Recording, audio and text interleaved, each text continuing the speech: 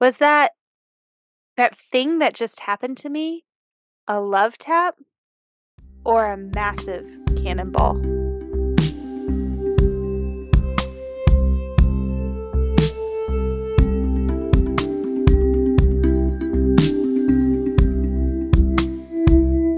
Hello, and welcome back to the Loved As You Are podcast with me, Gretchen Crowder, and happy Easter. Over this past Easter weekend, my whole family except me was sick with a cold, and so we did a lot of sitting around instead of the usual celebrating. To be honest, it kind of sucked. But it ended up giving me a fair amount of time to think more about what I wanted this podcast to be and what I wanted episodes to look like. I was running about the 10th or so errand around town this weekend, picking up groceries and medicine and Easter basket things, and I found that the words love tap or massive cannonball kept reverberating in my head as I thought about the stories and the quotes and the things I wanted to share with you in these episodes. The use of the word cannonball, more precisely, a cannonball moment, to describe events in our lives that alter our course, that literally or figuratively knock our feet out from under us, is a very Ignatian phrase. It's a very Ignatian phrase because St. Ignatius literally had a cannonball knock his feet out from under him. And it was that moment that changed everything, not only for him, but for all of us who would be affected by his work over the next 500 years and counting. Right before this life-altering moment, Ignatius believed he had a clear idea of who he was and who he wanted to be. He believed wholeheartedly he knew what he was going to do with his life. He had everything all laid out. He had, in a very 2023 type of way, manifested his eventual success as a great and handsome knight. But then he found himself on an actual battlefield.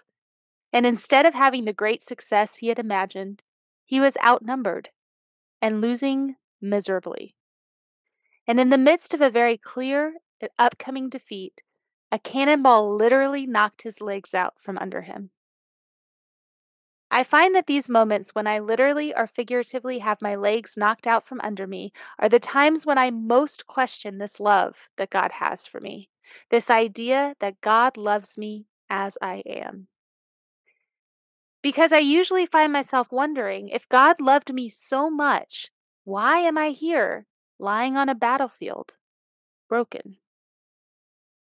A long time ago, I used to have this way of looking at these moments that made sense to me at the time. I would rationalize that I'm such a stubborn person, that I can be so closed off to what people, God, myself are all telling me to do, that unless I literally get knocked off my feet, I may not make a move when I need to. And so I used to say after yet another one of my massive cannonball moments, okay, God, maybe you did do this. In fact, I could almost imagine God saying, I'm so tired of her not listening that I'm going to make it crystal clear that what she's doing is not working. Then maybe she'll finally listen to me. That way of thinking made so much sense to me for so long. I rationalized that God knew me so well that God knew I would only respond to very bold and very in your face requests. It wasn't until recently that I realized I don't really believe that. I don't really believe that God knocks me off my feet because I won't listen. Instead, I believe that life knocks me off my feet sometimes. Perhaps because I won't listen, but perhaps just because of an accumulation of all the things that human beings are and do to one another, because of the humanity of those around me and my own humanity as well. What their decisions were, what my decisions were, what nature has done, they just all kind of combine in a messed up, perfect way. And then this thing, this massive cannonball, it just happened. So, what I've come to believe about God's role in these massive cannonball moments is that when I'm knocked off my feet, when I'm lying on the battlefield broken, instead of having any hand in the brokenness, God is just lying down right beside me. The truth is, I don't believe in a God that wants to test me or get me to wake up in a way that hurts me. Instead, I believe that when I am hurt, when I am broken, when I am down for the count, God is hurting right alongside of me. If anything, this past week of remembering Jesus' journey to the cross has only solidified my belief that when we hurt, God hurts with us. And in that moment, in the moment where life is knocking me off my feet and causing me tremendous pain, in that massive cannonball moment, God is simultaneously putting a hand gently on my shoulder, literally giving me a love tap that says, I'm here. And this right here, this moment, it's not the end. There is more ahead. And even though you can't see it right now, and even though now is not actually the time for me to show it all to you, I want you to know in this moment when you are broken and when you can't feel anything or see anything but the pain or the grief, I love you in this moment as you are. I imagine God going on to say, I'm not focused on the whys, the whats, the hows, the causes, the solutions, the could have beens, or the should have beens.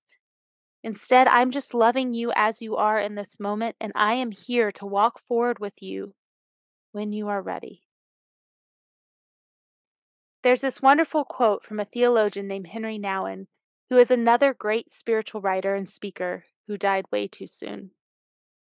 He wrote, when we honestly ask ourselves which persons in our lives mean the most to us, we often find that it is those who, instead of giving much advice, solutions, or cures, have chosen rather to share our pain and touch our wounds with a gentle and tender hand. The friend who can be silent with us in a moment of despair or confusion, who can stay with us in an hour of grief and bereavement, who can tolerate not knowing, not curing, not healing, and face with us the reality of our powerlessness. That is a friend who cares. When I read this quote long ago, I thought, yeah, this is the kind of friend I want. This is the kind of friend I also want to strive to be. But I never really considered back then that this is actually the type of friend God is to me. St. Ignatius taught that we should talk to God like God was our friend. In our prayer to God, we should consider ourselves having a conversation like one friend to another. He focused on the idea that we are in a constant relationship with God, a deep and meaningful friendship with God. So now, when I look at this quote that describes so well for me what I want a friend to be in those massive cannonball moments, it makes sense to me that this is ultimately who God is for us. I'll read the quote again and consider this a description of God as the ultimate friend. When we honestly ask ourselves which persons in our lives mean the most to us, we often find that it is those who, instead of giving much advice, solutions, or cures, have chosen rather to share our pain and touch our wounds with a gentle and tender hand. The friend who can be silent with us in a moment of despair or confusion, who can stay with us in an hour of grief and bereavement, who can tolerate not knowing, not curing, not healing, and face with us the reality of our powerlessness, that is the friend who cares. That is a friend who cares. That is a friend who loves us as we are. In this podcast, I hope to share stories, my own stories and the stories of others that demonstrate this dichotomy between our massive cannonballs and the love taps from God. When the cannonball hits, love never fails to tap us on the shoulder. Do you have a story of a cannonball moment where you were able to feel God's presence despite the destruction? What came of that moment, and how did it help you understand that you are loved as you are, no matter what? Want to share that story on this podcast to help others recognize the love taps God offers in their own life? If so, email me at lovedasyouarepod@gmail.com. Thank you all for joining me today on Loved As You Are, an Ignatian podcast. Join me next time as I explain another type of episode I hope to bring to you as well. If you like this podcast, subscribe and leave a review. I'd love to have your feedback and be able to continue to move this podcast in a direction that is valuable for you. You can also follow everything related to this podcast at Loved As You Are Pod on Instagram and at GretchenCrowder.com/lovedasyouarepodcast. Links to both are in the show notes. Thank you for joining me today. And until next time, remember to be who you are, because that's exactly who God wants you to be.